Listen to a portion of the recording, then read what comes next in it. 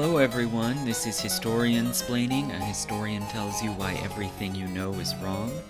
These lectures are on SoundCloud, iTunes, Stitcher, and other platforms. And you may have noticed it's been a while since I posted a new lecture. It's been about a month, I think. So I've been preparing to start teaching a new class, which I'll be doing through the fall. So I don't know exactly how frequently I'll be producing these new installments. But if you follow me on Patreon, you should see that I've sort of rejiggered my goals for different levels of patronage. And I have pledged that if I get up to 75 patrons, I'm currently at 55, if I get up to 75, then I'll commit to producing at least 3 of these installments a month on a regular schedule, right? It'll make it feasible for me to do that, and I'll even make it my goal to do 1 a week, but definitely 3 per month. So if you like hearing them and if you want them to keep coming with regularity and predictability, please go sign up at Patreon for any amount, even if it's just $1, and you'll have access also to my patron-only lectures, including my last Myth of the Month, which was about the West, or Western civilization. So I want to talk today about a certain set of myths relating to the U.S. Constitution. So the U.S. Constitution obviously is constantly being discussed and debated in the news. There are all kinds of controversies, particularly around the meaning or application of certain lines, of certain clauses in the Constitution, like what is the right to bear arms and so on.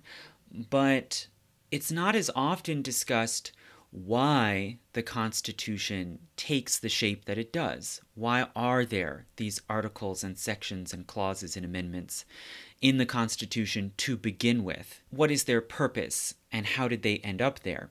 And that's particularly significant. There are many myths surrounding the Constitution, but it's particularly significant when it comes to certain controversial aspects of the structure of our government, particularly the Senate and the Electoral College, since those are bodies that represent the public in some way, shape, or form, but do so in an uneven and weighted way, so that people are not represented evenly according to one person, one vote.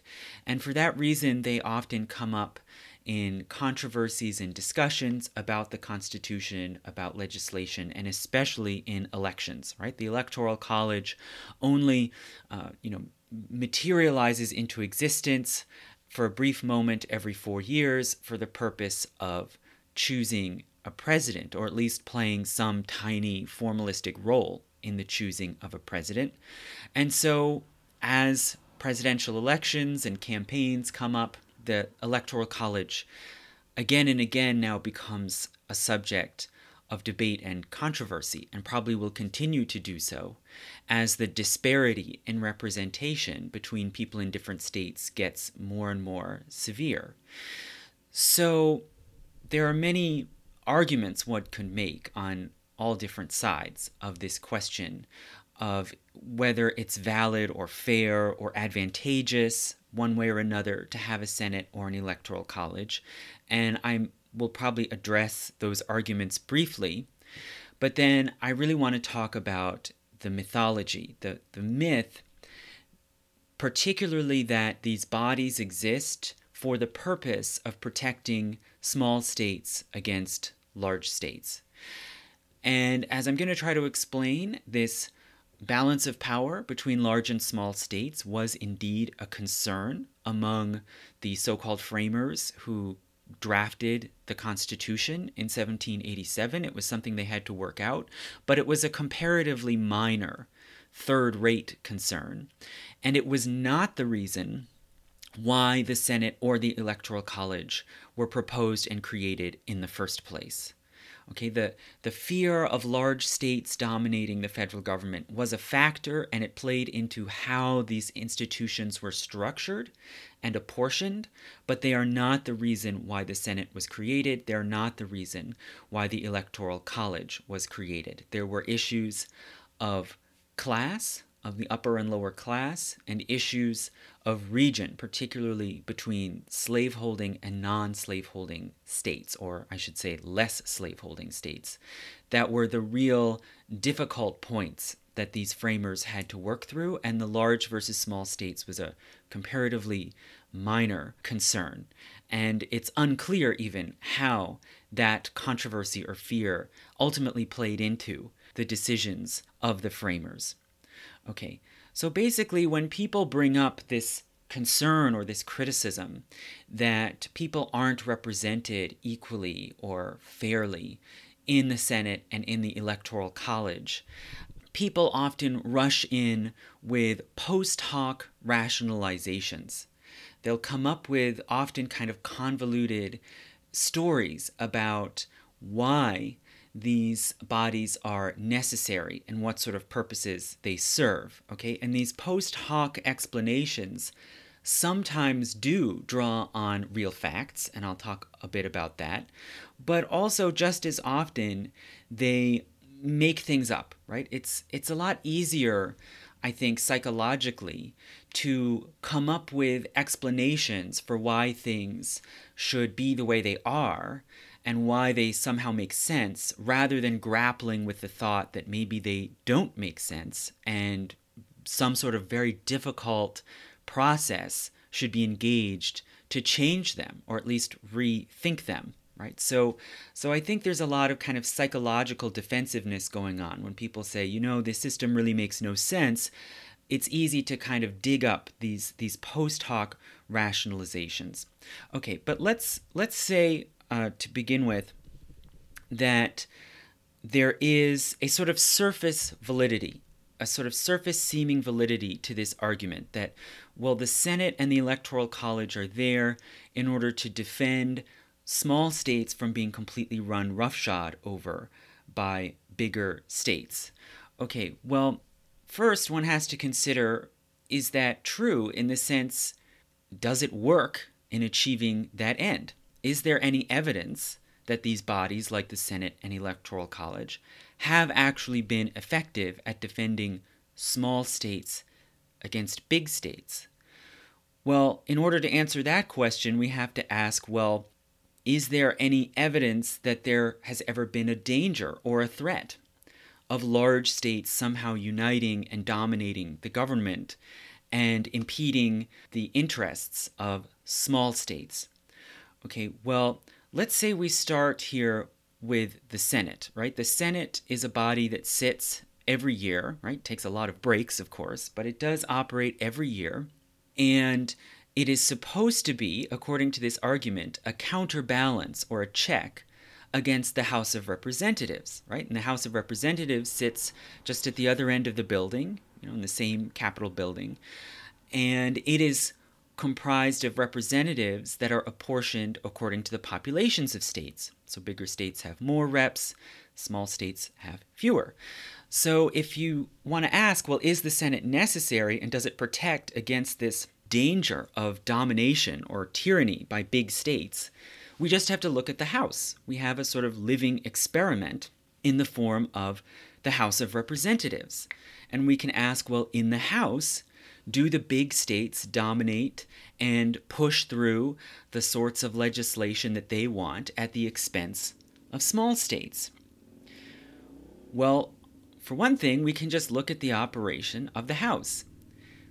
Is it true that the big states in the House of Representatives, like California, Texas, New York, Florida, somehow band together and dominate or control the agenda or push through legislation harmful to small states? Well, this should be absurd right away as soon as I propose this idea. Why? Because those big states that I just mentioned are all very different from one another and have radically different interests and agendas, right? California, Texas, and New York don't all see eye to eye, right? There's no big state dominating faction there. It doesn't work that way, and that's how it's always been. The big states in the nation have always been multivarious and reflected the varieties of regions and classes throughout the country, right? So that just as at the founding, Virginia, Pennsylvania, and Massachusetts were all radically different and had different agendas and came from different sections of the country, right? New England, the Middle States, and the South. Likewise, still today. And furthermore, we can look within the delegations of a big state. If you have a large state like California or Texas or Florida, you have different regions, again, different classes, different interests, groups with different values. And their representatives do not act in concert or vote en bloc. Far from it. Often they're radically opposed to one another. If we look just within the delegation of California, for instance, we can have conservative Republicans like Devin Nunes and Duncan Hunter, alongside centrist Democrats like Nancy Pelosi, alongside left-wing Democrats like Ro Khanna or Katie Porter, right? And these guys do not see eye to eye on any issue that is brought before the House as a point of controversy, right? They might vote together on procedural motions or naming post offices, right? But on controversial questions, they are not on the same side at all. And likewise, within the delegation of Texas or New York or Pennsylvania or Michigan and so on, you can find extremes and examples of all different ideological factions, right? So there's a basic fallacy here in thinking that somehow large states all share a common interest or agenda and that they're going to act in concert against the interests of small states. It's possible that maybe hypothetically there might be some bills or some motions that affect state governments, that maybe deal with the reimbursement rate for programs administered by states, for instance, where large and small states might have different views. Well, those are particular cases, and it actually was proposed at one point at the Constitutional Convention in 1787 that Congress should simply be apportioned by population, one person, one vote, and that a special council should be set up where states are represented equally that will just have veto power over those particular measures that deal with states and state governments. Whereas everything else affects individuals, affects the taxes we pay, or the wars we engage in, or the laws we have to obey every day. And in those instances, which is the vast majority, the people should all have an equal say, right? Rather than being represented by state, you should be represented equally as a person, as a citizen, right? So basically, if we look at the House, again, we don't see evidence for this idea that large states are this danger to the freedoms of small states. It just hasn't played out that way, and there's no necessary logical reason to think that it would. Likewise, if we look at House leadership, we can again ask, do the big states dominate? Well, we can just take a glance at who have the speakers of the House been, right, through the years. And there is no pattern of big states installing their preferred representatives in leadership or in control of the House. The current Speaker of the House, of course, Nancy Pelosi, is from California. She's from the biggest state. But if we go back before Pelosi, the previous 10 speakers came from Wisconsin, Ohio, Illinois, Georgia, Washington, Texas, Massachusetts, Oklahoma, Massachusetts, and Texas. Okay, so Texas and Massachusetts have produced a lot of guys, right? But Massachusetts isn't one of the biggest states, not in recent times, and certainly neither is Oklahoma or Wisconsin. There's been a variety, a sampling of leadership from all the different states, and in fact, no two speakers of the House in a row have come from the same state since the 1830s. Okay, so we're getting close to 2 centuries of every successive Speaker of the House coming from a different state from their predecessor. Okay, so again, there is no pattern here of big states dominating the show, right? Now, still, one could say, all right, well, that's fair enough, but the framers had this concern that you had to stop big states from controlling the show, and that's why we have the Senate, and we should just stick to that, right? We shouldn't fiddle around. We shouldn't fiddle with the Constitution. We should keep the mechanisms in place. And that is fair enough, but as I'm going to argue, it's a misunderstanding of why there's a Senate at all in the first place. Okay, and the explanation for why the framers created a Senate to begin with is not at all what people talk about or think about today. And it really should dispel this idea that the Senate is absolutely necessary according to our standards and our common principles that we hold today. Now, still, of course, some people might say that I am overlooking an important systematic difference between big and small states that makes it necessary to restrain the power of big states against small states. And that systematic difference is that big states are urban and small states are rural. And so rural interests need to be protected in the structure of government against the power of urban population concentrations. Well, that's an interesting point as far as it goes. For one thing, it's not clear why we would apply that logic only to rural versus urban, as opposed to all the other significant social divides in society. Why is it necessary to create a whole body of Congress just to defend the interests of rural people, as if they are so threatened by the urban majority, rather than creating houses that protect minority ethnic groups or minority religious groups or women against men? Or if the real salient difference we're concerned about between rural and urban interests is that rural areas are poorer or rural people are poorer, then why don't we simply create a house that overrepresents poor people, rather than indirectly doing it by a house that overrepresents small states over big states? Okay, the logic is very convoluted. And when I throw out these ideas, like, well, why isn't there a house that maybe is composed entirely of women, for instance? Often people object, well, you shouldn't do that because it violates one person, one vote. It's racist or sexist.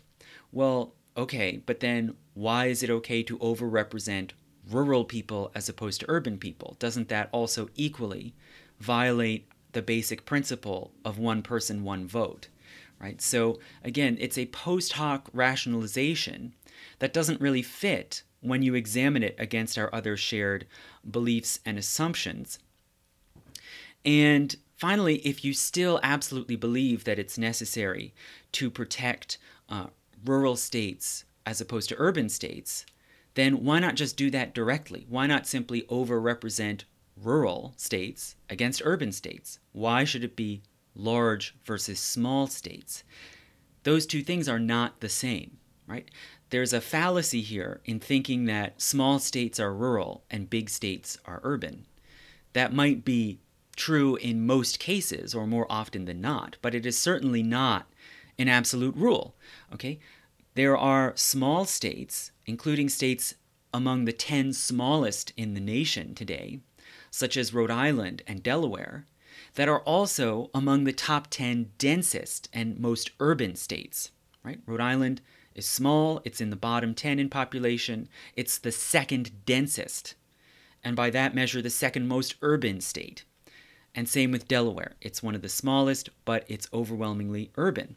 And conversely, it is not true that big states are urban. Okay? The second largest state in the nation in population is Texas, but Texas is 26th in population density. In other words, it is more rural than most other states. So it's incorrect just to suppose that, mechanisms that overrepresent small states therefore protect rural interests. And if that is actually your goal, to protect rural interests, then you should measure how urban or rural a state is and give it weighted representation by that measure. So all of these arguments are all post hoc rationalizations. But putting all of that aside, one could still give weight to these considerations or bolster the apparent persuasiveness of these arguments by saying, well, this is how the founders saw it. The founders were concerned about large versus small states or rural versus urban states or whatever, and that's why the government works this way, and we should keep it this way. Well, this is a historical myth that has some limited factual basis to it, but is mostly wrong, okay? There are various historical errors at work here. For one thing, we can say absolutely for certain, historically, that the founders were not concerned about protecting rural as opposed to urban states. How do we know that? Because there were no urban states in 1787. Such a thing didn't exist. Okay, the whole country was overwhelmingly rural and agrarian. This includes the largest state, which was Virginia, which had over 700,000 people, about 40% of whom were slaves, and it was an agrarian and largely, though not entirely, plantation-based society.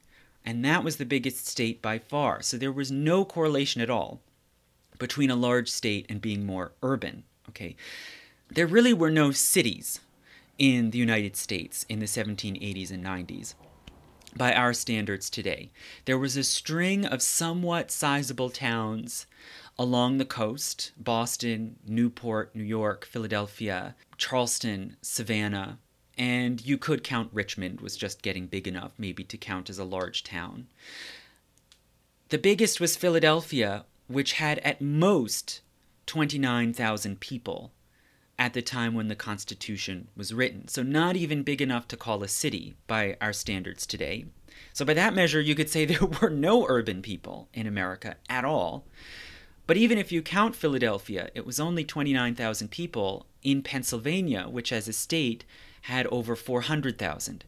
So we're talking about a town with significantly less than 10% of the population of the state that it was located in. Right? And Pennsylvania outside Philadelphia, again, was overwhelmingly farms and small agrarian villages.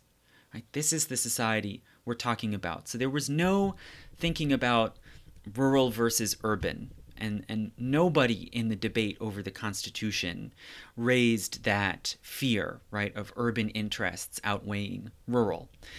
They were literally just concerned about big states versus small states.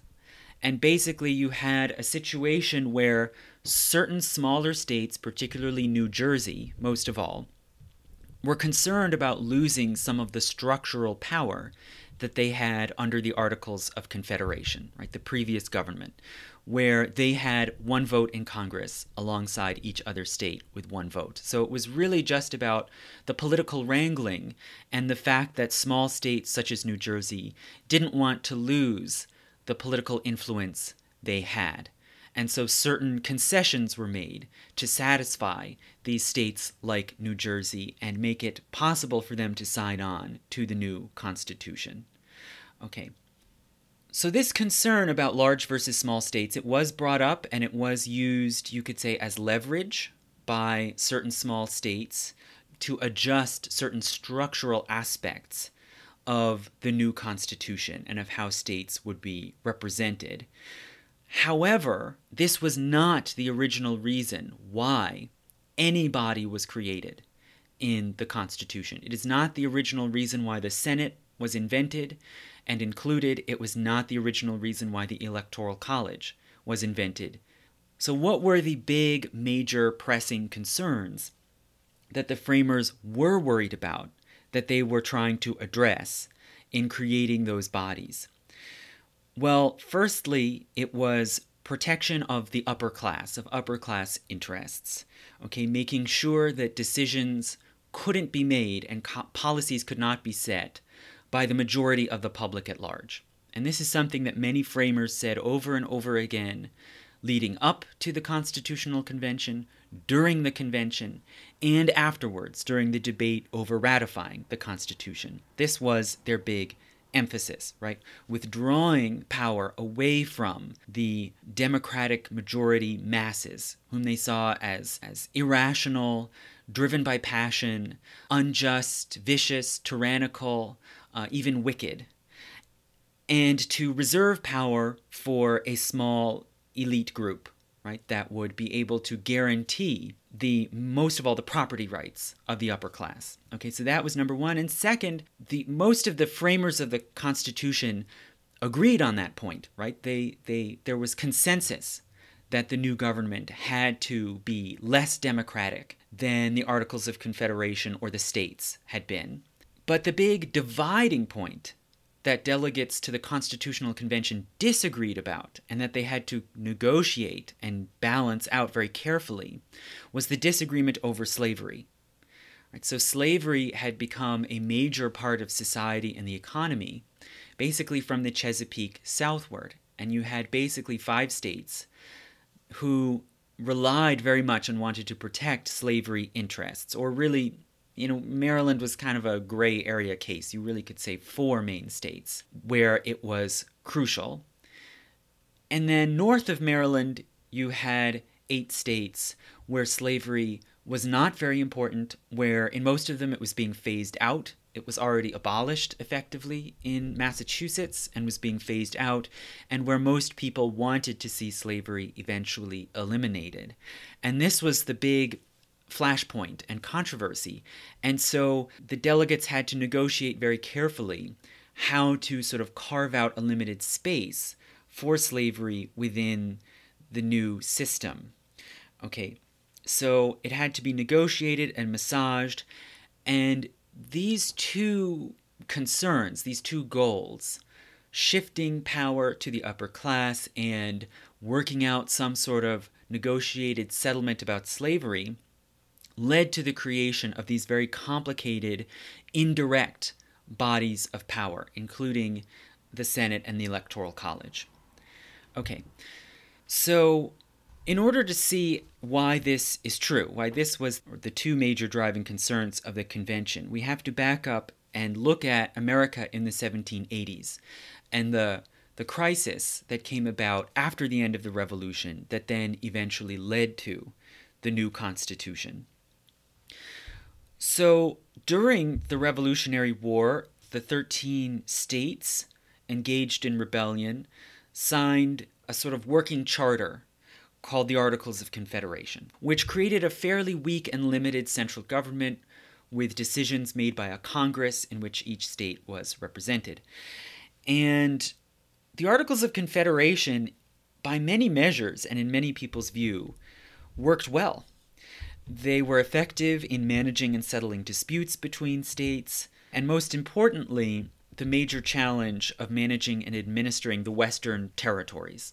So the Articles of Confederation Congress passed the Land Ordinance and Northwest Ordinance, which said that all the lands west of the existing states would be administered by Congress, that land would be sold off to small buyers, and that as the Western lands were populated more densely by American citizens, they would eventually become self-governing territories and then eventually states with full equal status in the Union. So this was very important for heading off fights and disputes that could have arisen between states over control of that Western land. And there were other successes as well, diplomatically and so forth, of the Articles of Confederation. But by 1785, there was a lot of discontent and controversy, and many people arguing that the Articles should be replaced with a more powerful central government. And this was happening at root because of a severe economic crisis, particularly a currency crisis in the country. So after the war was over, most Americans still continued to depend upon imports of various goods, like cloth, from abroad. And that meant that they were spending the valuable money they had, especially specie, gold and silver. Right? A lot of the currency in America was actually Spanish silver coins. They were spending that money in return for imports. And as they did so, specie, gold and silver, was being drained out of the country.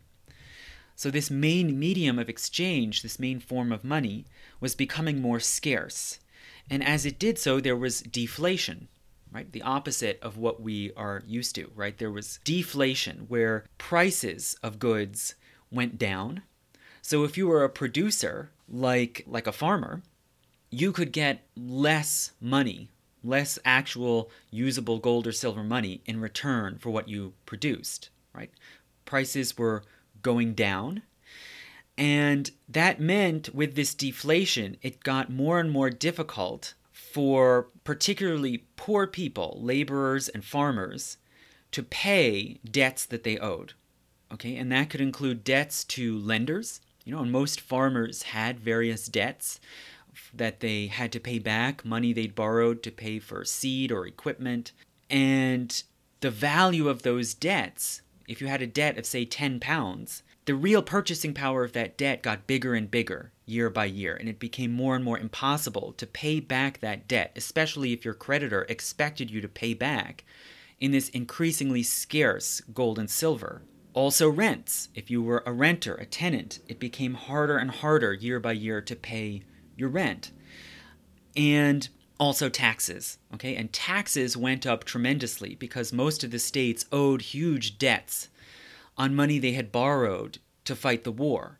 So now there was this huge multiplied debt burden placed mainly on poorer taxpayers, again, like laborers, artisans, and farmers.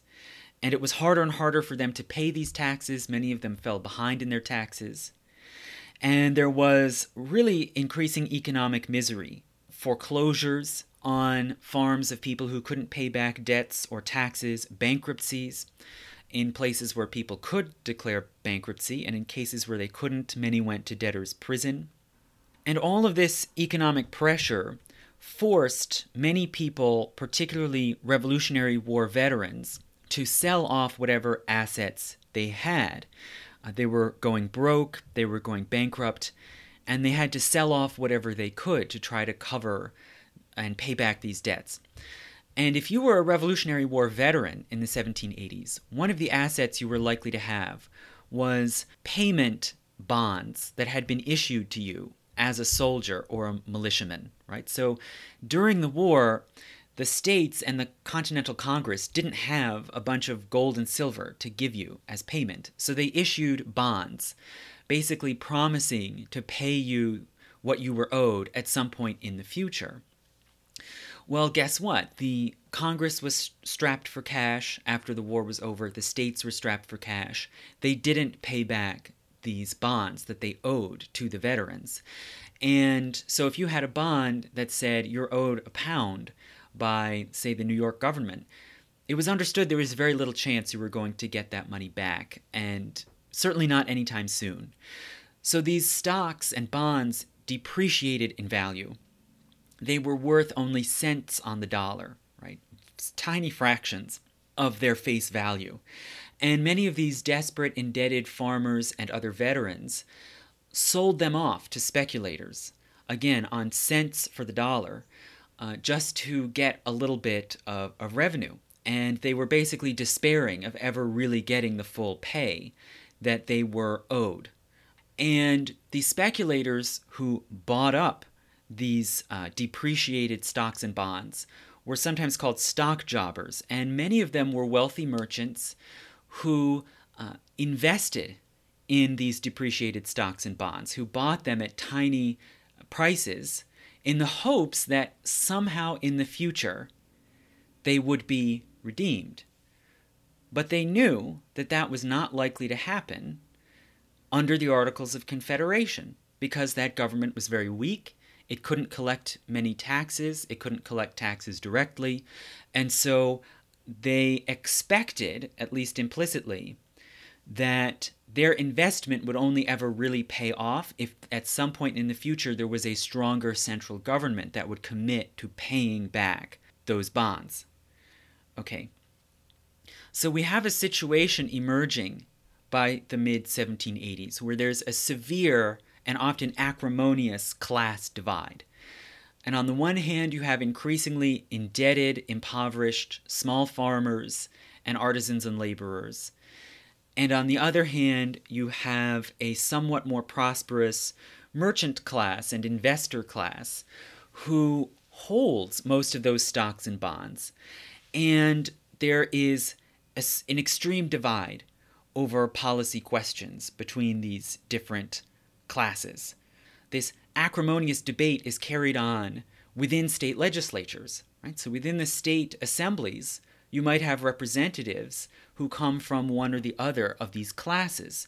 And in some states, the majority of the legislature might be people who came from the more impoverished farmer class, and they wanted debt relief. They wanted relief from this severe burden of debts and taxes that was getting harder and harder to pay back with the currency deflation. So they wanted to do things like cancel debts, call moratoriums on debts, and issue paper money. Okay? And this did happen in some states. And against them, you had this wealthier class who didn't want debt cancellation because most of the debts were owed to them. They wanted to keep the taxes flowing into the governments, and they wanted the state governments and Congress to use that tax money to pay back the stocks and bonds, most of which they had bought up, so they stood to benefit. Okay, so you see this divide, right? And different states reacted to this crisis in different ways, especially depending on how democratic and inclusive their government system was. So on one extreme, you had Rhode Island, which was the most democratic state in a certain sense, right? There were still some slaves in Rhode Island. It was being phased out, but there still were some. They had no political rights. Women could not vote. But if you look at men in Rhode Island, the franchise was very widely available. You just had to be a freeman of a town in order to take part in town business and vote in the state elections. And to be a freeman of a town was not that hard. If your father had been a freeman, you could inherit the title of being a freeman. Also, if you owned 40 pounds worth of property, which was not all that much, a sort of sizable farm or a nice house in a town could be worth that much. So if you had 40 pounds worth of property, you could become a freeman. Or if you rented property for 7 pounds or more a year, which again was not all that much. So if you had a medium-sized tenant farm, or if you rented a house or a workshop in town, you could probably qualify. And it seems from historians' calculations that probably about 78% of all the adult men in Rhode Island could vote. And that was much more than in any other state. So in Rhode Island, you have a lot of poorer men, of farmers and tenants, voting and electing representatives. And they do things like call a moratorium on the payback of debts to give farmers and debtors more time to pay back their debts. And they issue paper money. They issue Rhode Island dollars and put them in circulation and say, this is valid money and it must be accepted as payment for any debts. And what that did is it expanded the money supply and created some inflation. Right? And inflation, again, creates relief. It means that if you're a farmer, say, selling your crops in the fall, you can get more pounds or more dollars in return for your crop, and it enables you to pay your rent or pay your debts or whatever. So it was a way to kind of rebalance the money supply and relieve some of that burden. At the opposite end, if you go just over the border from Rhode Island to Massachusetts, Massachusetts was the least democratic. The fewest people could vote. You had to meet a high property requirement just to vote. You had to be a member of your town's congregational church in order to vote. And there were further hurdles if you wanted to be elected to office. There was a higher property requirement if you wanted to be elected to the state house, and an even higher one if you wanted to be a state senator, and a very high, over 1,000 pounds. You had to be really rich to become governor. So, Massachusetts had these built-in rules, must be this rich to ride. And their state government was the most heavily skewed towards the interest of the wealthy and of creditors, right? So they did not allow any kind of debt relief or moratorium. They did not allow the issuance of state currency. And they continued to very aggressively demand taxes, including from small farmers, and many veterans who had fought for independence were now losing their farms and their livelihoods because of these onerous debts and taxes. And this situation in 1786 boiled over in Shays' Rebellion, which was an incident in central and western Massachusetts, sort of from the Worcester area over to Springfield, where these small farmers, many of whom were veterans, many of whom had war experience, got their rifles and joined together and simply shut down the courthouses, and so stopped the proceedings of foreclosures, right, on the farms and homes and workshops of these poor, often poor veterans. Right? So in a way, you can see Massachusetts and Shays' Rebellion as a foreseeable result of the exclusion of poorer people and debtors out of the political process. When they couldn't vote and enact legislation and policies to relieve their debt burden, as happened in Rhode Island and also in some other states like North Carolina, then they resorted to force of arms. Basically the same thing that had just happened a decade earlier in the Revolutionary War. People who had no representation in Parliament took up arms to block the policies implemented by Parliament, right? So in a way, you could see it as a repetition of the same thing, right? Now, how did these elites that I've been talking about before, people who were creditors, many of them merchants, some were planters, who now owned a lot of these government stocks and bonds, how did they respond to these developments?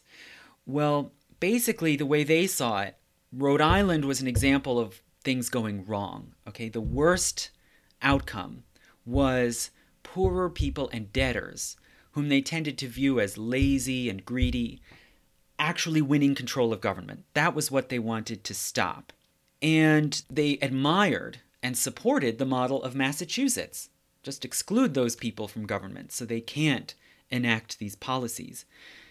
Now, they were very disturbed, of course, by Shays' Rebellion, but they didn't see the response to Shays' Rebellion as being, well, let's enfranchise people and bring them into the political process. Instead, they saw the solution as being create a bigger, stronger government with a big standing army that can crush those rebellions. Right? Shays' Rebellion had presented a real threat in Massachusetts, and the militia just barely was able to put it down. So wealthier people, including members of the Continental Congress and members of some state houses and statesmen and diplomats, merchants, planters, tended to say, okay, what we have to do is clamp down on these states like Rhode Island or North Carolina that are doing these absolutely unacceptable things, like canceling debts or issuing paper money.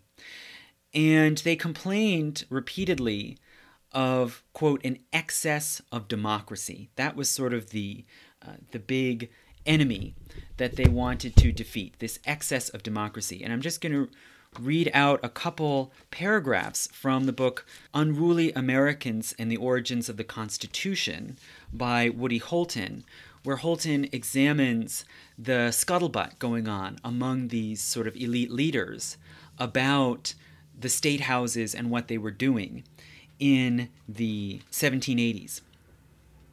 And he says, quote, "What these men were saying was that the American Revolution had gone too far. Their great hope was that the Federal Convention would find a way to put the Democratic genie back in the bottle. Alexander Hamilton, the most ostentatiously conservative of the convention delegates, affirmed that many Americans, not just himself, were growing, quote, tired of an excess of democracy. Others identified the problem as a headstrong democracy, a prevailing rage of excessive democracy, a Republican frenzy, democratical tyranny, and democratic licentiousness." So this is just a little taste of the talk that was going on leading into the Constitutional Convention, right? The problem is too much democracy. The American Revolution has empowered too many people, and they have to be stopped from taking control of the state governments and instituting the policies that they prefer. And the great bête noire in this debate, again, was Rhode Island, which was called, it had always been controversial among the other states, and was called Rogues Island, a place of anarchy, a foolish slut, and so on, right? So this was the specter of what had to be stopped.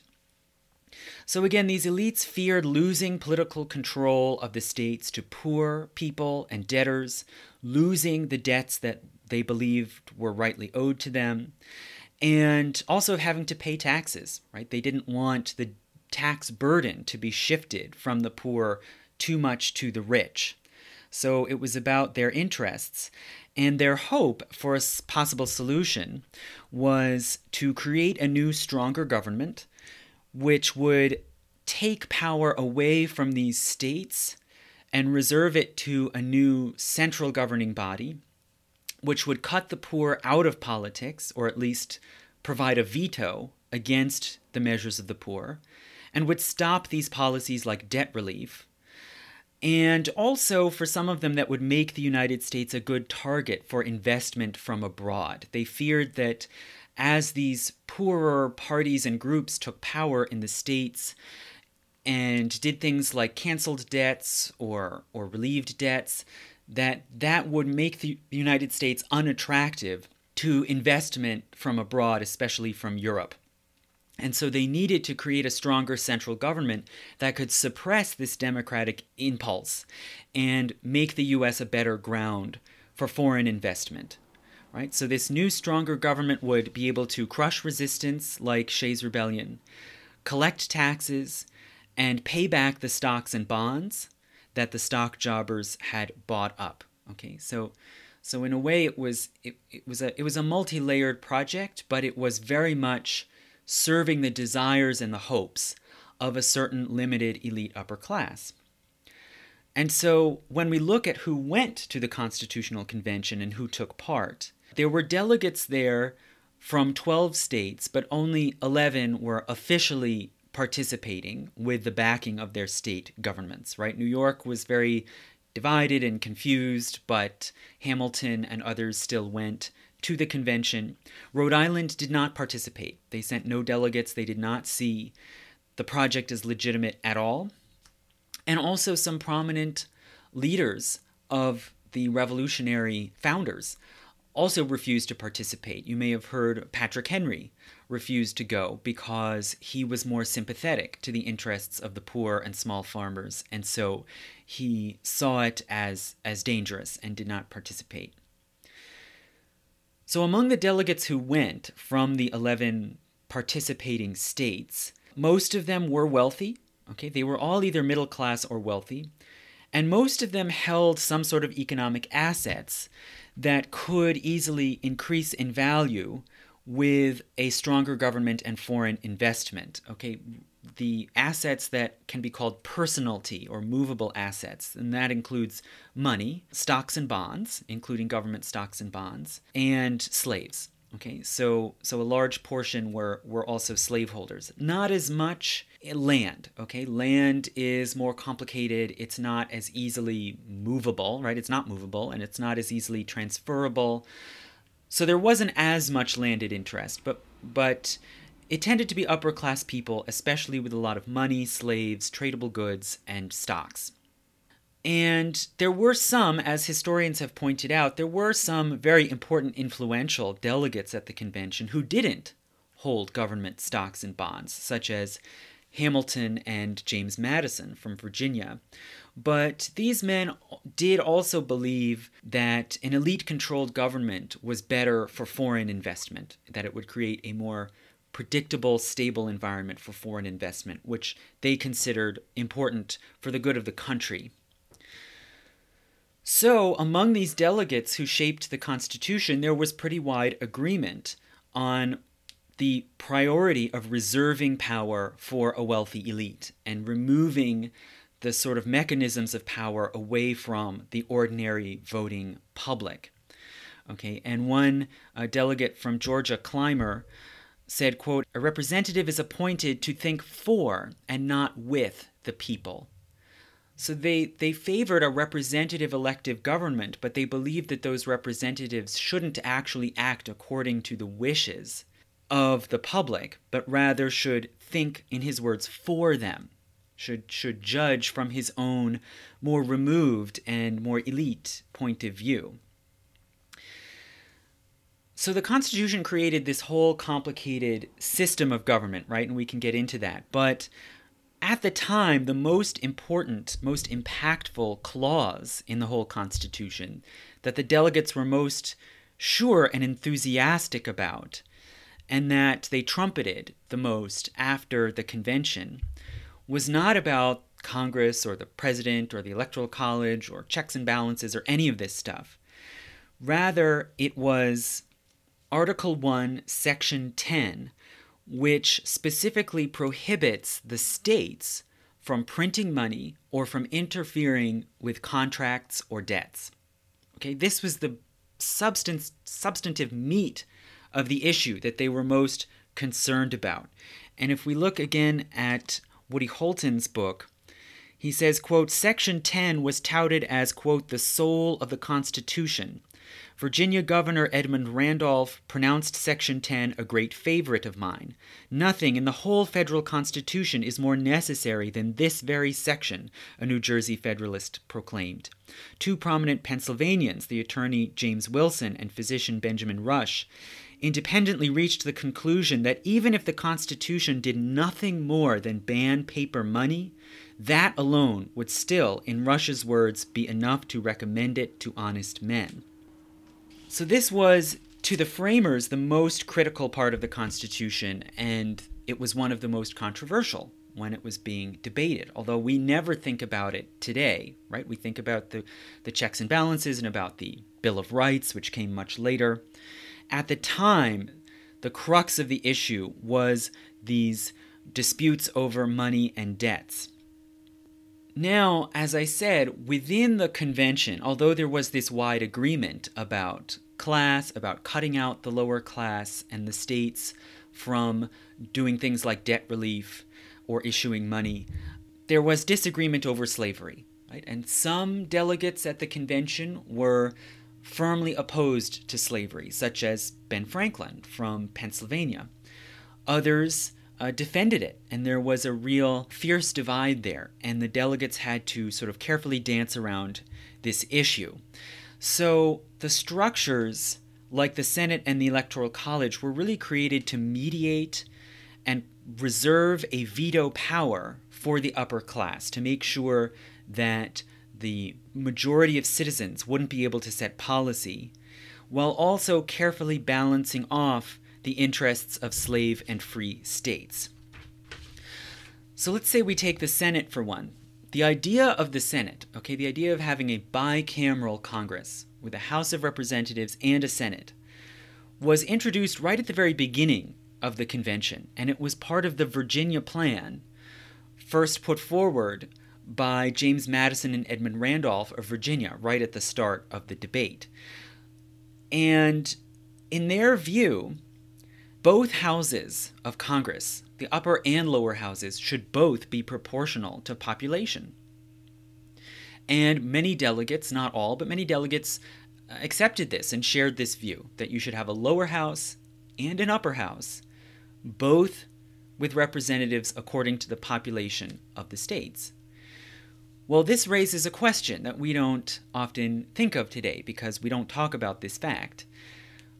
Why would it be necessary to have an upper and lower house if they're both according to population and not equal among the states?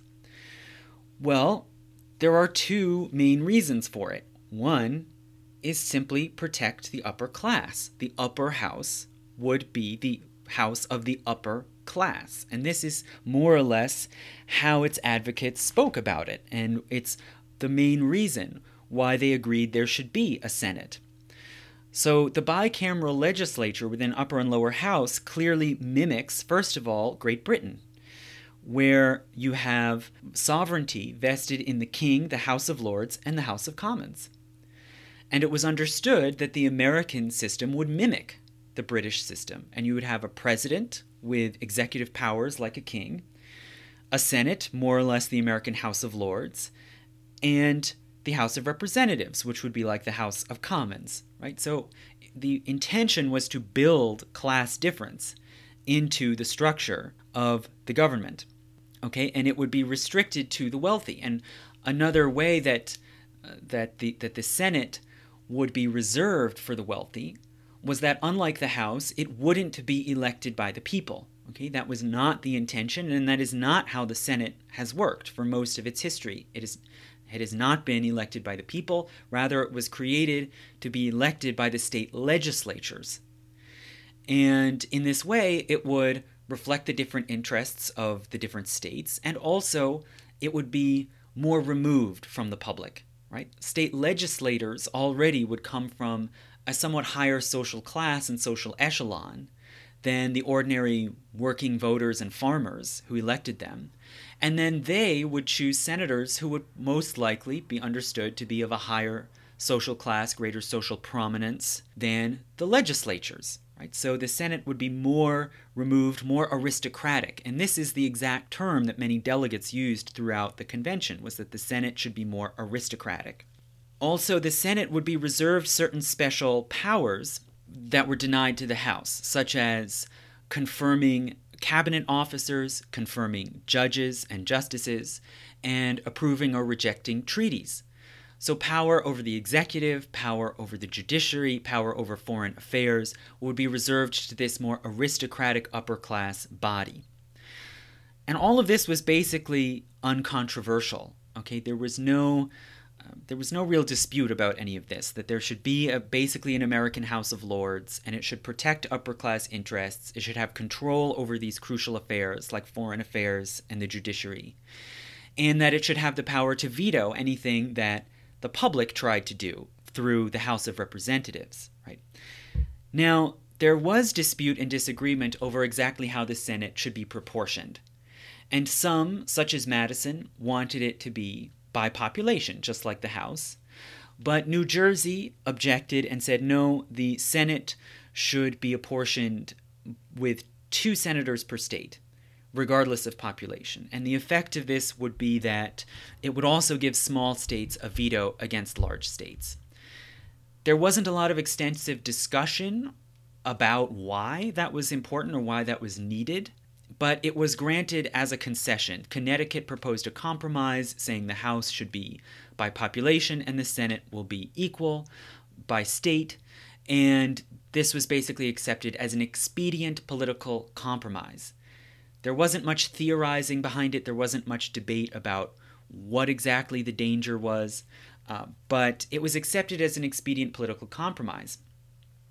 And there actually have been some who raised the question of, well, why does it work this way? Should the government be representing the citizens as citizens, or should it be representing the states as states? And that was never really resolved. It was kind of left in the air. But it was agreed upon that they had to protect the power of the upper class. And James Madison himself, in arguing for the Senate, in arguing for why the Senate was important first and foremost as an upper class body, he said in the convention on June 26th, quote, "The government that we mean to erect is intended to last for ages. The landed interest at present," and that means large landowners, "the landed interest at present is prevalent, but in process of time, when we approximate to the states and kingdoms of Europe, when the number of landholders shall be comparatively small, through the various means of trade and manufactures, will not the landed interest be overbalanced in future elections? And unless wisely provided against, what will become of your government? In England, at this day, if elections were open to all classes of people, the property of the landed proprietors would be insecure. An agrarian law would soon take place." So he's referring here to land reform, or the breaking up of big estates. And he's saying, look, in England, not all the people can vote. And if they could, then the poor would pass land reform laws breaking up the large landed estates. So he goes on, "If these observations be just, our government ought to secure the permanent interests of the country against innovation. Landholders ought to have a share in the government to support these invaluable interests and to balance and check the other. They ought to be so constituted as to protect the minority of the opulent against the majority. The Senate, therefore, ought to be this body." Okay, So it is there to protect, in his words, the minority of the opulent, meaning the wealthy upper class, against the majority. That is his express stated purpose of the Senate. That is why he and Randolph proposed to have a Senate.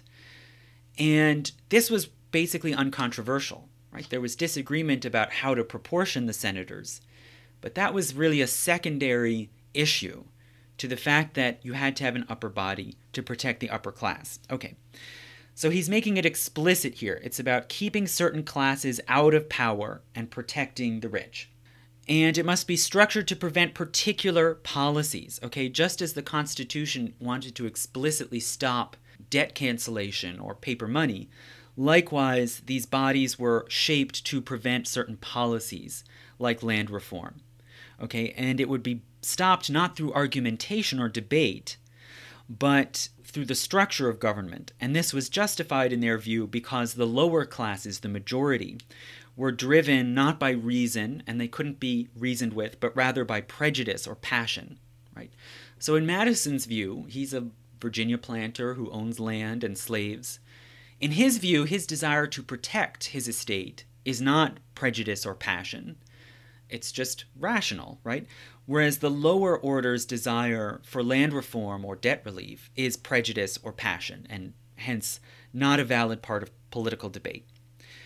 Okay, and this fact again is later borne out in the details of how the Senate works, that it's elected by legislatures, not by the public, that it's elected to much longer terms, and in the Constitutional Convention, delegates debated Senate's terms ranging anywhere from 4 years to 10 years, and what they eventually settled on was 6 years.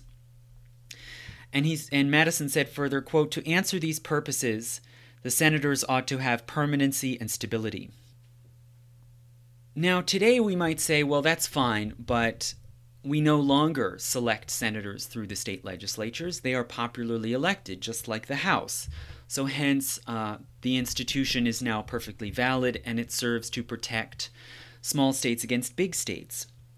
But there's a kind of historical and ontological error in this way of thinking, that the Senate is there to protect the small states. It's because it is not the case that first states exist, and then the Senate is created to protect them and give them a voice. Rather, what has tended to happen is that the Senate predates the existence of most states in the Union, right? 37 of the 50 states were created after the Senate already existed, and those states were all created by the federal government.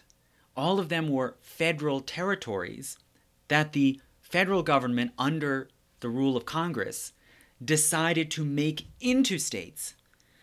And many of them were created specifically in order to control the makeup of the Senate. Okay, there were various compromises before the Civil War that made Maine, for instance, into a separate state from Massachusetts in order to counterbalance the creation of Missouri as a slave state.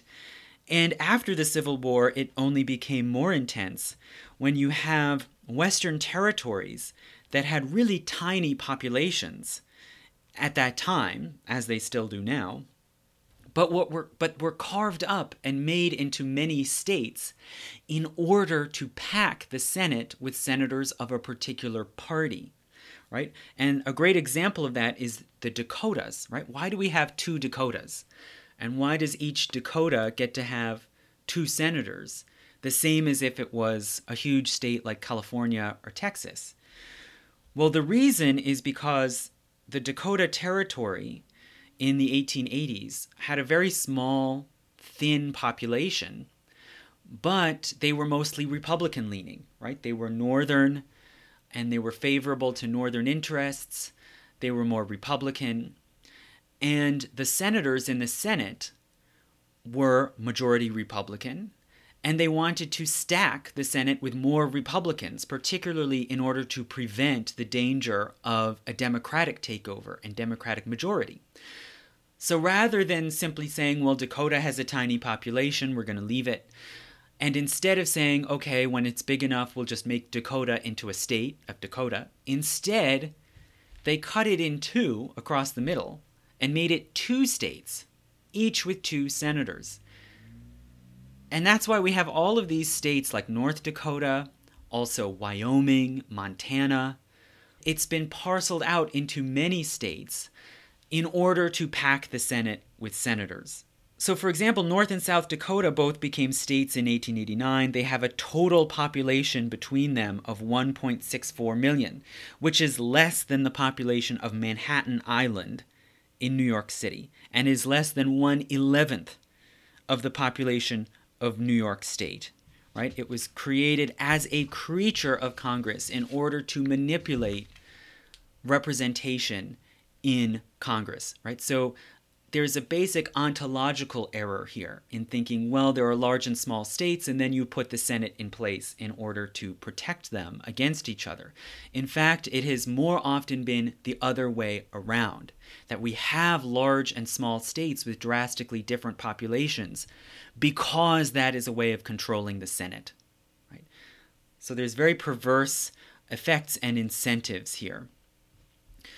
And likewise, when it comes to class, right, the Senate has been effective in reserving power for the wealthy elite, right? It does work. The median net worth of a senator today is $3.2 million, okay? So House members, their median net worth is about $900,000. So they're already significantly wealthier than the average American, a lot wealthier than the average American today. And that was foreseen by the framers. But then the Senate above it is even more extreme, where most senators, almost all senators now, are millionaires, right? And this is a skewed effect that was intended and built into the design of Congress. Okay, now secondly, the idea of the Senate also was to protect southern slave states against the North. Okay, the Senate is not just about protecting small states, it's also about the different regions. And it was created in part about slave versus free states, or slave versus less slave states. James Madison argued for the creation of the Senate, right? He was one of the visionaries, and he was from the largest state, which was Virginia. And being from a large state, he really argued for proportional representation, right? That both houses should have representatives according to the size of the state. But he was overruled. Ultimately, the agreement came to equal representation.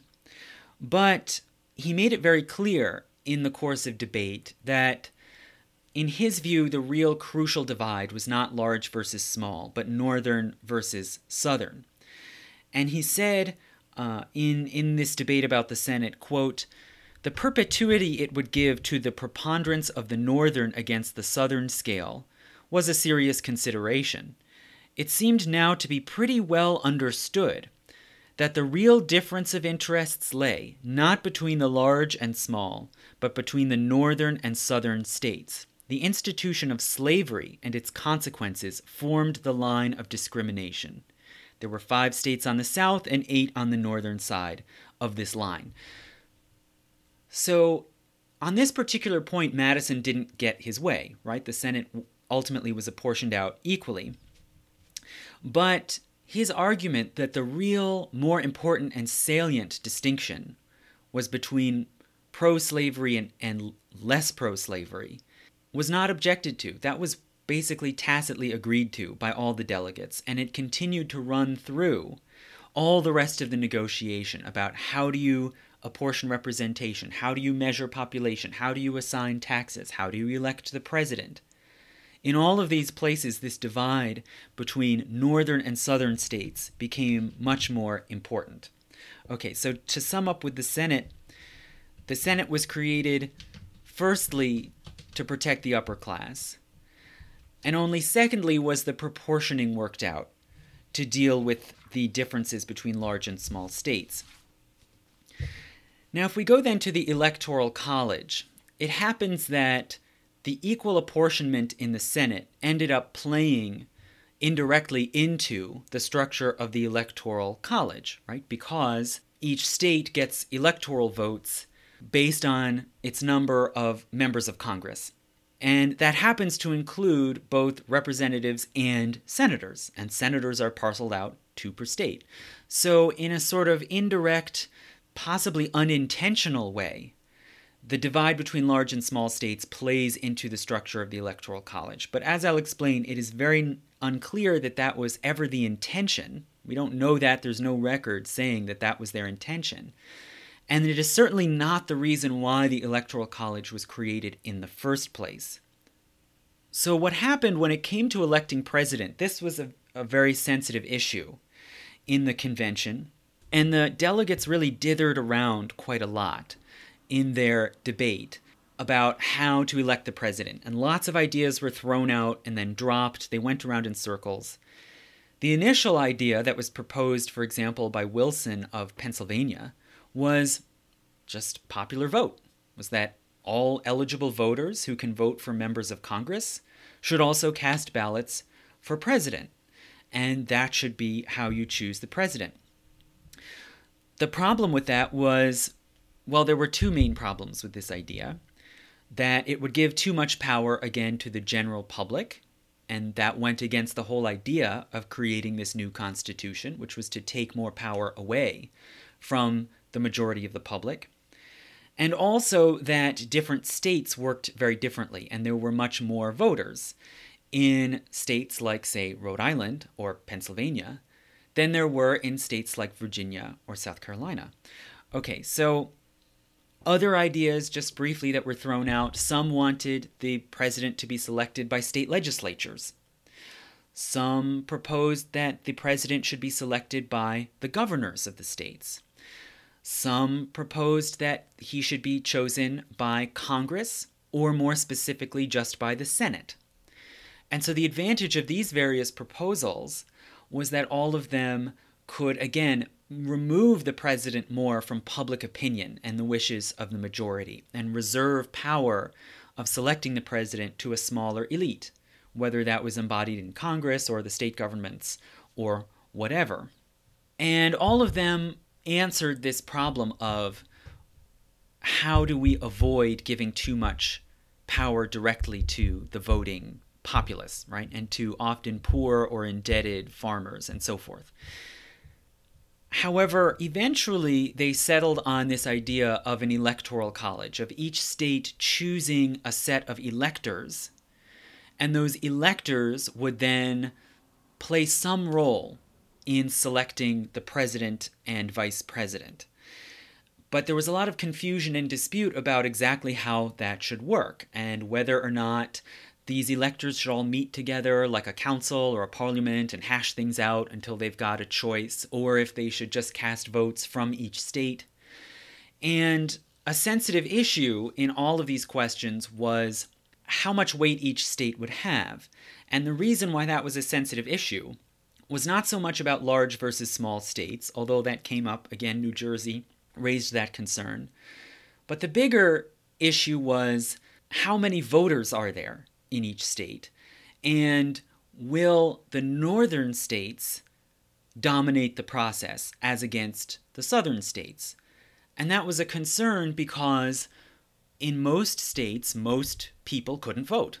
Okay? Well, in all states, most people couldn't vote in the sense that no women were able to vote, except maybe New Jersey, but, again, that's exception that proves the rule. Some women did vote in New Jersey, but outside of New Jersey, women could not vote. Paupers, right, people who had no property, who relied on public assistance or charity, couldn't vote, and slaves couldn't vote. So in some states like Rhode Island, most men could vote, and so they would carry much more weight in proportion to their size in electing a president than would southern states where 40, close to 50% of the people were slaves and couldn't vote. So it was those states, particularly southern states, that denied the right to vote to most of their population because they were either enslaved or very poor. Those were the states that didn't want direct popular election of the president. And instead, they wanted some indirect method where each state would be given a certain number of votes based on their size, but not based on how many people in their state were able to cast ballots. Right? This may be a fine distinction, but it was very important, right? Virginia didn't want to be swamped by Pennsylvania just because in Pennsylvania more people could vote than could in Virginia. So they wanted an indirect method. And one way to do that, again, was through Congress, but there was a lot of concern that then there would be intrigue and caballing and deal-making within Congress over who would get chosen as president among their peers, right? Just like there was in the Parliament in Great Britain. They didn't want this kind of corrupt, horse trading system where people vie to get a faction behind them and become president. So the compromise then was an electoral college where each state, rather than having the public vote, and hence northern states outweighing southern states, and rather than relying on Congress, instead an electoral college would be formed with delegates from each state based in some way on their size, and that electoral college would play some role in choosing who would be president. Madison himself addressed this idea, which he might otherwise be favorable of electing the president by popular vote. And in his own notes, he says, quote, "There was one difficulty, however, of a serious nature attending an immediate choice by the people. The right of suffrage was much more diffusive, meaning widespread, in the northern than the southern states, and the latter could have no influence in the election on the score of the Negroes. The substitution of electors obviated this difficulty and seemed on the whole to be liable to fewest objections." But they really delayed, and there was so much confusion and back and forth, and they avoided this question for months and pushed it off until September 1787, when they're all tired, they want to go home, they want to wrap things up, and the weather is going to start getting cold, so they need to leave.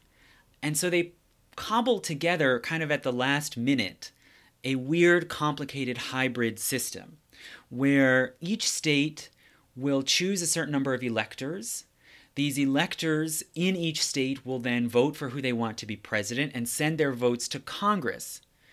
Congress will then count these votes, take the top five vote getters, and then among themselves decide from among those five. And the small states would be protected in this process because ultimately the decision would be in the hands of Congress, specifically the House.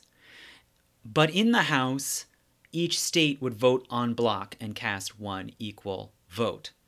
So this was the way to make sure that Virginia or Pennsylvania didn't totally dominate the process. It would be ultimately handled by Congress, and in Congress each state would have one equal vote.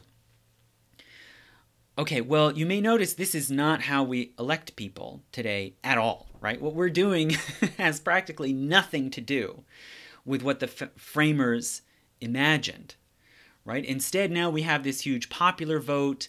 The electors, they have to be pledged to a candidate already, right? Parties put forward slates of nominees and people vote for one party or another. All of this is totally unlike what the framers imagined, and it is rarely ever decided by Congress. Right? The framers assumed it would be usually decided by Congress, that the final choice would be up to Congress. The electors just kind of nominated or put forward a slate of selections, and Congress would make the ultimate choice. And, okay, as they're cobbling together this complicated multi-step process involving electing electors narrow it down to 5, Congress chooses among the 5. In this process, they had to say, well, how many electors come from each state? And the decision was each state will have electors equal to their delegation in Congress, their number of representatives plus senators. Why? Why did they do that? We don't know. That proposal was put into the draft statement by the Committee of 11. Okay, so the convention repeatedly delegated these kinds of hard, nitty-gritty matters to a Committee of 11 to work out. And they made the final draft of here's how we will elect a president. And it included this line saying each state gets electors equal to senators plus reps. There's no record of the deliberations of that Committee of 11, so we don't know why they hit upon that formula. And there's no debate.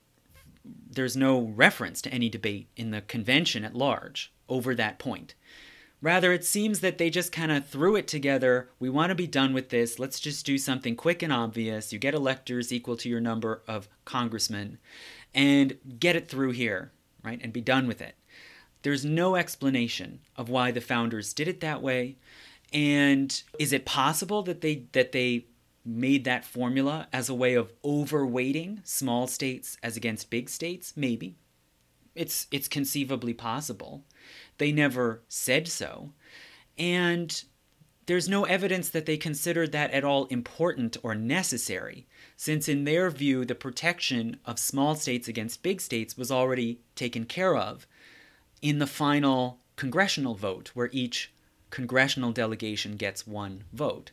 And besides, all of this is irrelevant because nothing about the way we elect presidents today bears barely any resemblance to what the framers were proposing. They did not envision a mass popular vote for one or another candidate. They did not envision electors being pledged to one candidate or another. They did not even imagine that the Electoral College would be the final body to make the choice. They just put it in as one stage in the multi-step process. Okay. So the Electoral College that we're working with today is a weird, accidental, cobbled-together product of history and of historical contingency, as historians like to say. It doesn't have a clear scheme or theory behind it, other than the desire to somehow remove the general public from choosing a president and protecting the interests of the upper class and protecting the power of slave states as against less slave states. Okay. So all of this might sound rather cynical, right? Arguing that it's all so much about class and wealth and debt and so forth. But when we look at the debate that followed over whether or not to ratify the Constitution, it's very clear that this was the foremost concern. For instance, the most famous published statement in support of the Constitution, arguing for its ratification, is probably Federalist Paper number 10, which historians believe also was penned by James Madison. And you may have seen Federalist Paper number 10 in class, and, as it's normally presented, it's about faction, it's about stopping factions from controlling government, but particularly about stopping majorities, preventing the majority from having control over government and policy. So if we look at Madison's words, he warns, government measures are too often decided not according to the rules of justice and the rights of the minor party. Okay, what minor party? But by the superior force of an interested and overbearing majority. Right? So the danger here is majority rule. And he goes on to explain the big problem about majority rule is that the majority usually is going to be people with less property, right? There are class divisions in society that make political factions unavoidable. He says, quote, the diversity in the faculties of men from which the rights of property originate is not less an insuperable obstacle to a uniformity of interests. The protection of these faculties is the first object of government. Okay, so the purpose of government, in his view, is to protect those who are more able to acquire wealth and property. And he goes on, from the protection of different and unequal faculties of acquiring property, the possession of different degrees and kinds of property results, and from the influence of these on the sentiments and views of the respective proprietors ensues a division of society into different interests and parties. Right? So parties reflect, in his view, differences in wealth and property. Quote, the most durable and common source of factions has been the various and unequal distribution of property.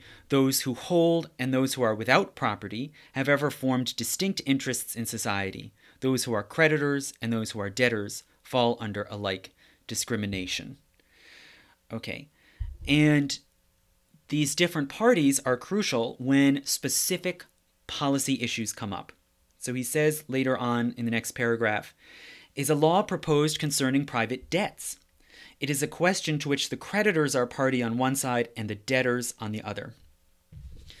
Okay, so this is a central theme that he repeatedly makes explicit, right? The danger to democratic government is that the majority will take over and that debtors will set policies favorable to their interests as debtors. Now, you may share his views. You may believe this is a totally valid argument, and that's fine, that's your right.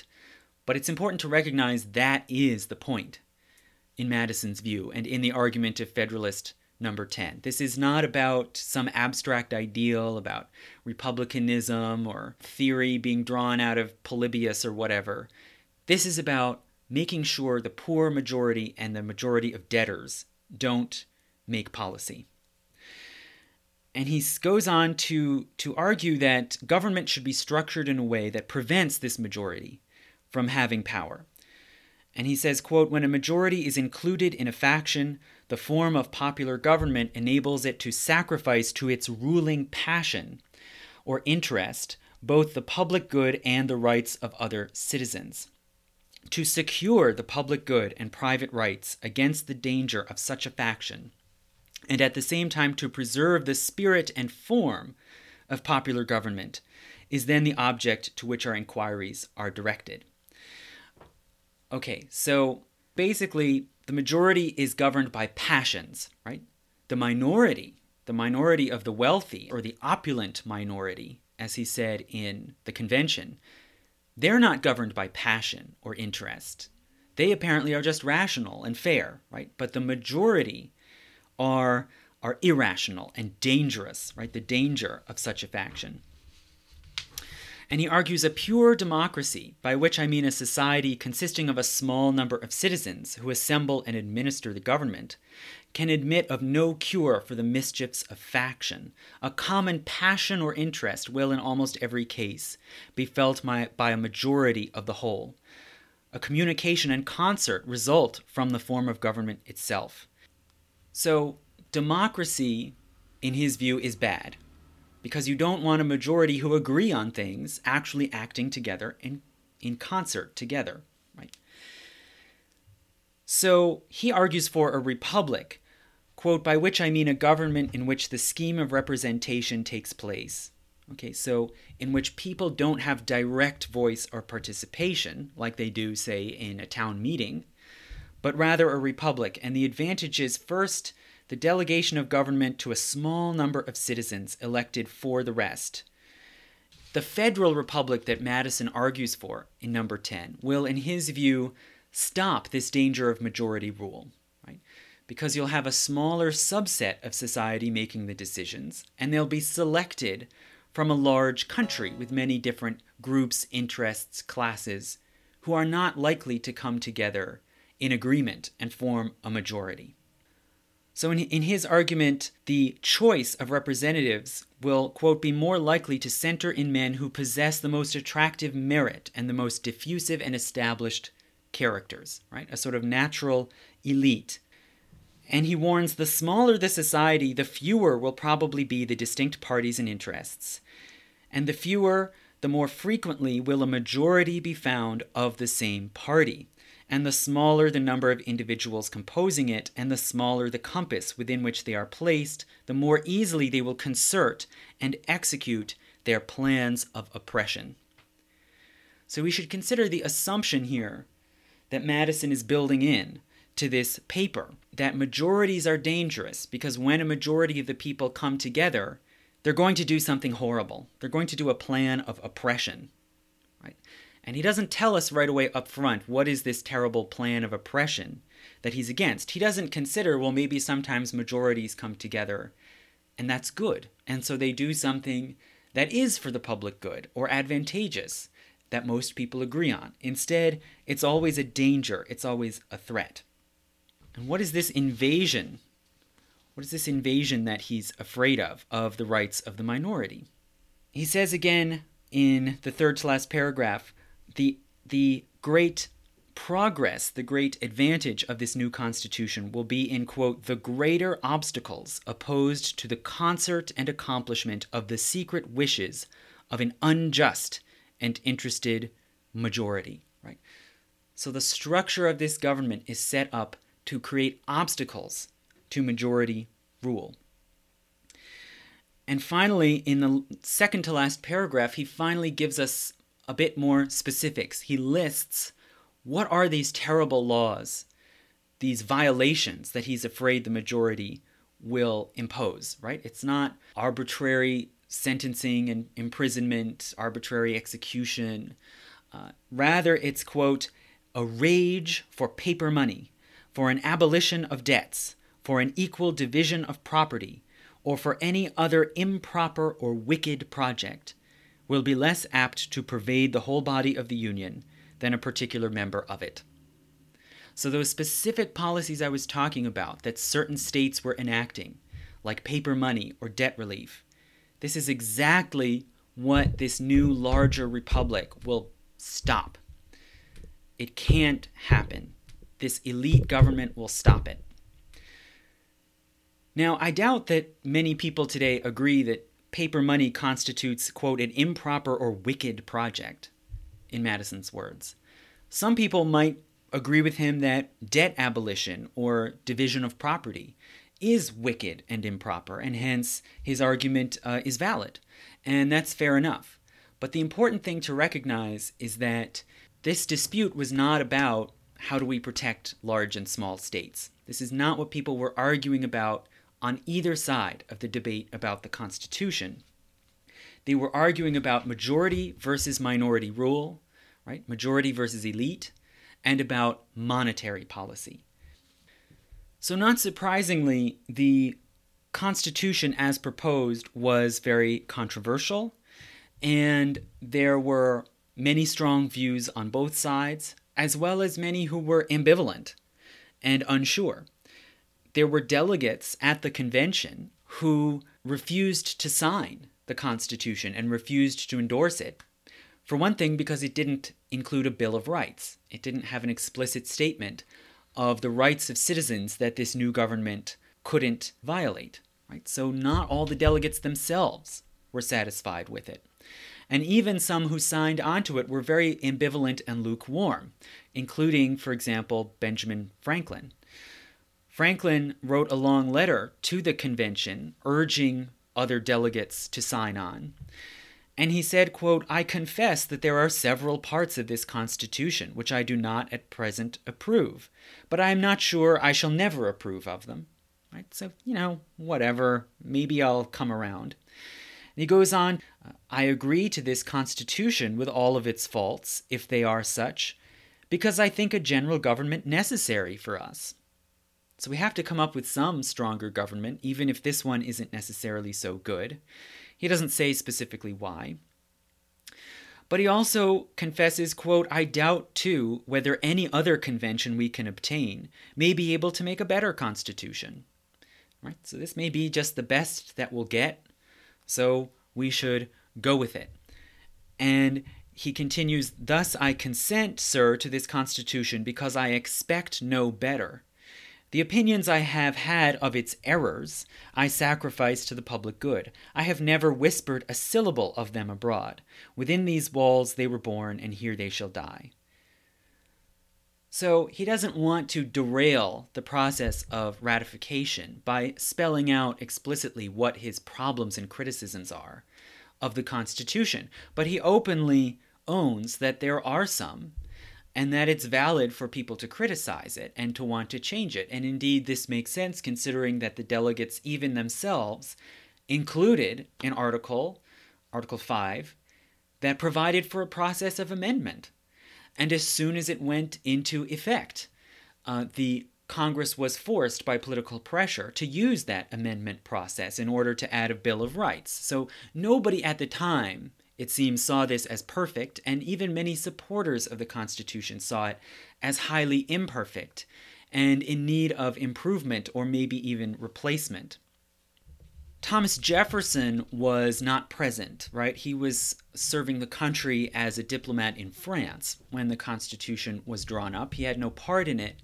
And it seems that he too sort of accepted it with some ambivalence, some reservations. But remarkably, he wrote, in 1789, he wrote a letter, an open letter, to James Madison, to his friend James Madison, who had been so influential in the crafting of the Constitution. And in this letter, he said, a generation of people only have the right to bind themselves to a contract or a covenant, but they have no right to bind future generations. Right? Every person is born free with the liberty to make his own choices, and you should not be bound by agreements that somebody else made before you were born. And on this basis, Jefferson argues that the Constitution should be thrown out and a new constitutional convention should be held every 20 years. Right? So that no generation is forced to adhere to the contracts of its parents. And this, too, seems to have been pretty uncontroversial when Jefferson wrote it. It was commonly assumed that the Constitution would continue to change, to be revised, or to be replaced. Now, when the Constitution was sent out to the various states, again, it was highly controversial. Some states signed on very quickly, including Delaware, Pennsylvania, New Jersey, and Georgia, which were the first four, and all signed on very fast for different reasons. But many other states either rejected the Constitution, refused to consider it, or there was a lot of division and they only narrowly agreed to sign on the stipulation, with the stipulation that a Bill of Rights had to be added. Right? So the Bill of Rights was not the idea of the framers. And most of them just didn't see it as significant and didn't want to place limits on this new government and were afraid that it would be hobbled and that the states would use the Bill of Rights against the new government. And the reason it was added on was because several states, such as Massachusetts, specifically demanded, we will only ratify if a Bill of Rights is added. And so Madison and his allies agreed, and eventually in 1790 put forward a Bill of Rights with 10 amendments. Right? So our most famous and most cherished lines of the Constitution, like free exercise of religion or right to bear arms, those are all in the Bill of Rights that was insisted on and added thanks to the anti-federalists, thanks to the opponents and critics of the Constitution, not the framers. Right? Now, as I said, some states rejected it, and the state that absolutely, adamantly rejected and totally refused to accept the Constitution was, you can probably guess, Rhode Island. Now, there's an important irony here when it comes to Rhode Island, because Rhode Island is a small state, and at the time, it was the fourth smallest state out of the 13. And yet, it was the one that absolutely, solidly said no to the Constitution. It was repeatedly put forward as a proposal in the state legislature. It was repeatedly voted down for years, even as other states little by little ratified. And the one other longest holdout was North Carolina, and North Carolina finally came over and agreed to ratify in 1789. But Rhode Island continued to say no until the winter of 1790. And by that point, Rhode Island was being frozen out politically and commercially. Congress was already in effect. Washington had been sworn in as president. And the new government threatened, firstly, to embargo Rhode Island. They made formal, open threats to place an embargo on Rhode Island and choke their economy as long as they refused to ratify. And some politicians in other states even proposed going further, proposed abolishing Rhode Island, basically sending in troops and militias, occupying it, abolishing their government, and dividing the territory between Connecticut and Massachusetts. And if you know Rhode Islanders, you probably know that was like a fate worse than death, to be annexed by Connecticut. So finally, Rhode Island agreed, they were tipped over, and agreed to at least hold a convention to consider ratification in 1790. And it was still very controversial, and there was a lot of opposition. So let's talk for a moment about why Rhode Island objected so strenuously. It did not have anything to do with the balance between large and small states. That was just a minor concern that didn't really matter to them, just as it didn't really matter to other states like Delaware, which was small, and Pennsylvania, which was big. Rather, Rhode Island rejected the structure of the government and the fact that power would be reserved so much to a small inner circle of mostly upper-class men, and it would be taken away from the democratic institutions of Rhode Island, like the town meetings and the state assembly. So Rhode Island was a very democratic state, and it used those terms. Rhode Islanders often referred to their government as democratical and their towns as democratical. Several town charters said this is a democratical society. They had a very wide franchise, as I said. Most men could vote, including tenants and sometimes artisans and so on.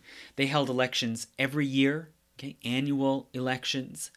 Often they were hotly contested. The House of Deputies had most of the power, the lower house. That upper House of Assistants had less power, and it was elected at large by all the voters of the state. Likewise, the governor was popularly elected by the voters of the state, and it tended to be highly responsive to the wishes of the majority, and that's part of why they enacted all of these laws like the paper money laws in the 1780s. And Rhode Islanders overwhelmingly rejected the idea that the Articles of Confederation government was too small or too weak and needed to be replaced by a bigger, more powerful government, which would overrule state policies. This is what they opposed. In one of their letters to the President and Congress explaining their rejection of the Constitution, the Rhode Island Assembly wrote, quote, "The people of this state, from its first settlement, have been accustomed and strongly attached to a democratic form of government. They have viewed in the new Constitution an approach, though perhaps but small, toward that form of government from which we have lately dissolved our connection at so much hazard and expense of life and treasure." So in their opinion, the Constitution was a step backward, closer to monarchy and aristocracy. And they say, quote, "We are sensible of the extremes to which democratic governments are sometimes liable, something of which we have lately experienced, but we esteem them temporary and partial evils, compared with the loss of liberty and the rights of a free people." You might see this as alarmist, and you might say, well, these concerns have been addressed now because of things like universal adult suffrage and direct election of senators, and that's fine. That's fair enough.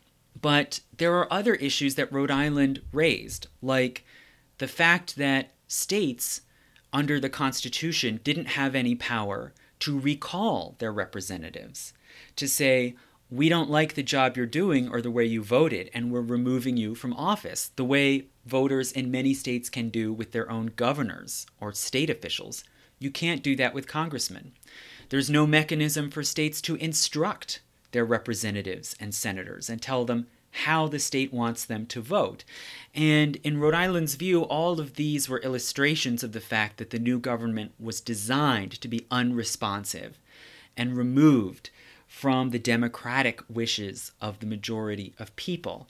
And so it's not just about how are senators elected, and it's not just about how are senators or electors apportioned, right? All of these government structures were all set up as mediating structures to tamp down and, if necessary, cancel out the initiatives coming from the majority. Right?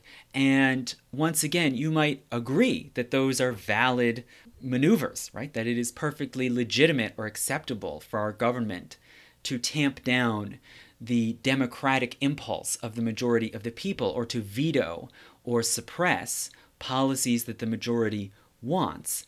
But it is not valid to try to explain these bodies, like the Senate or the Electoral College, using these other terms, saying that, well, it was about the protecting small states from big states, right? That sort of mythology doesn't hold up. At least it doesn't hold up as the central reason or concern behind how the Constitution was created, why it was created in the way it was, and why it was accepted or rejected by different states. the underlying issue is more about wealth, class, inequality, control of the money supply, and control of debts.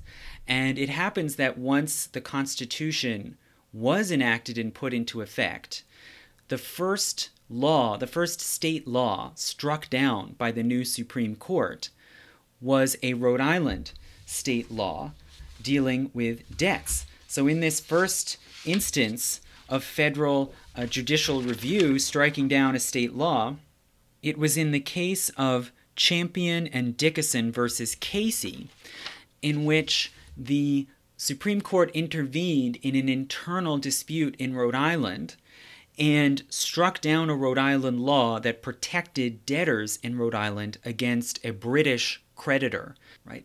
So this kind of policy and class concern ran through the entire debate over the Constitution and its shape and its enactment, right? And so we have to address that first and acknowledge that historical fact if and when we debate about these bodies like the Senate and the Electoral College that represent people in imbalanced and arguably anti-democratic ways.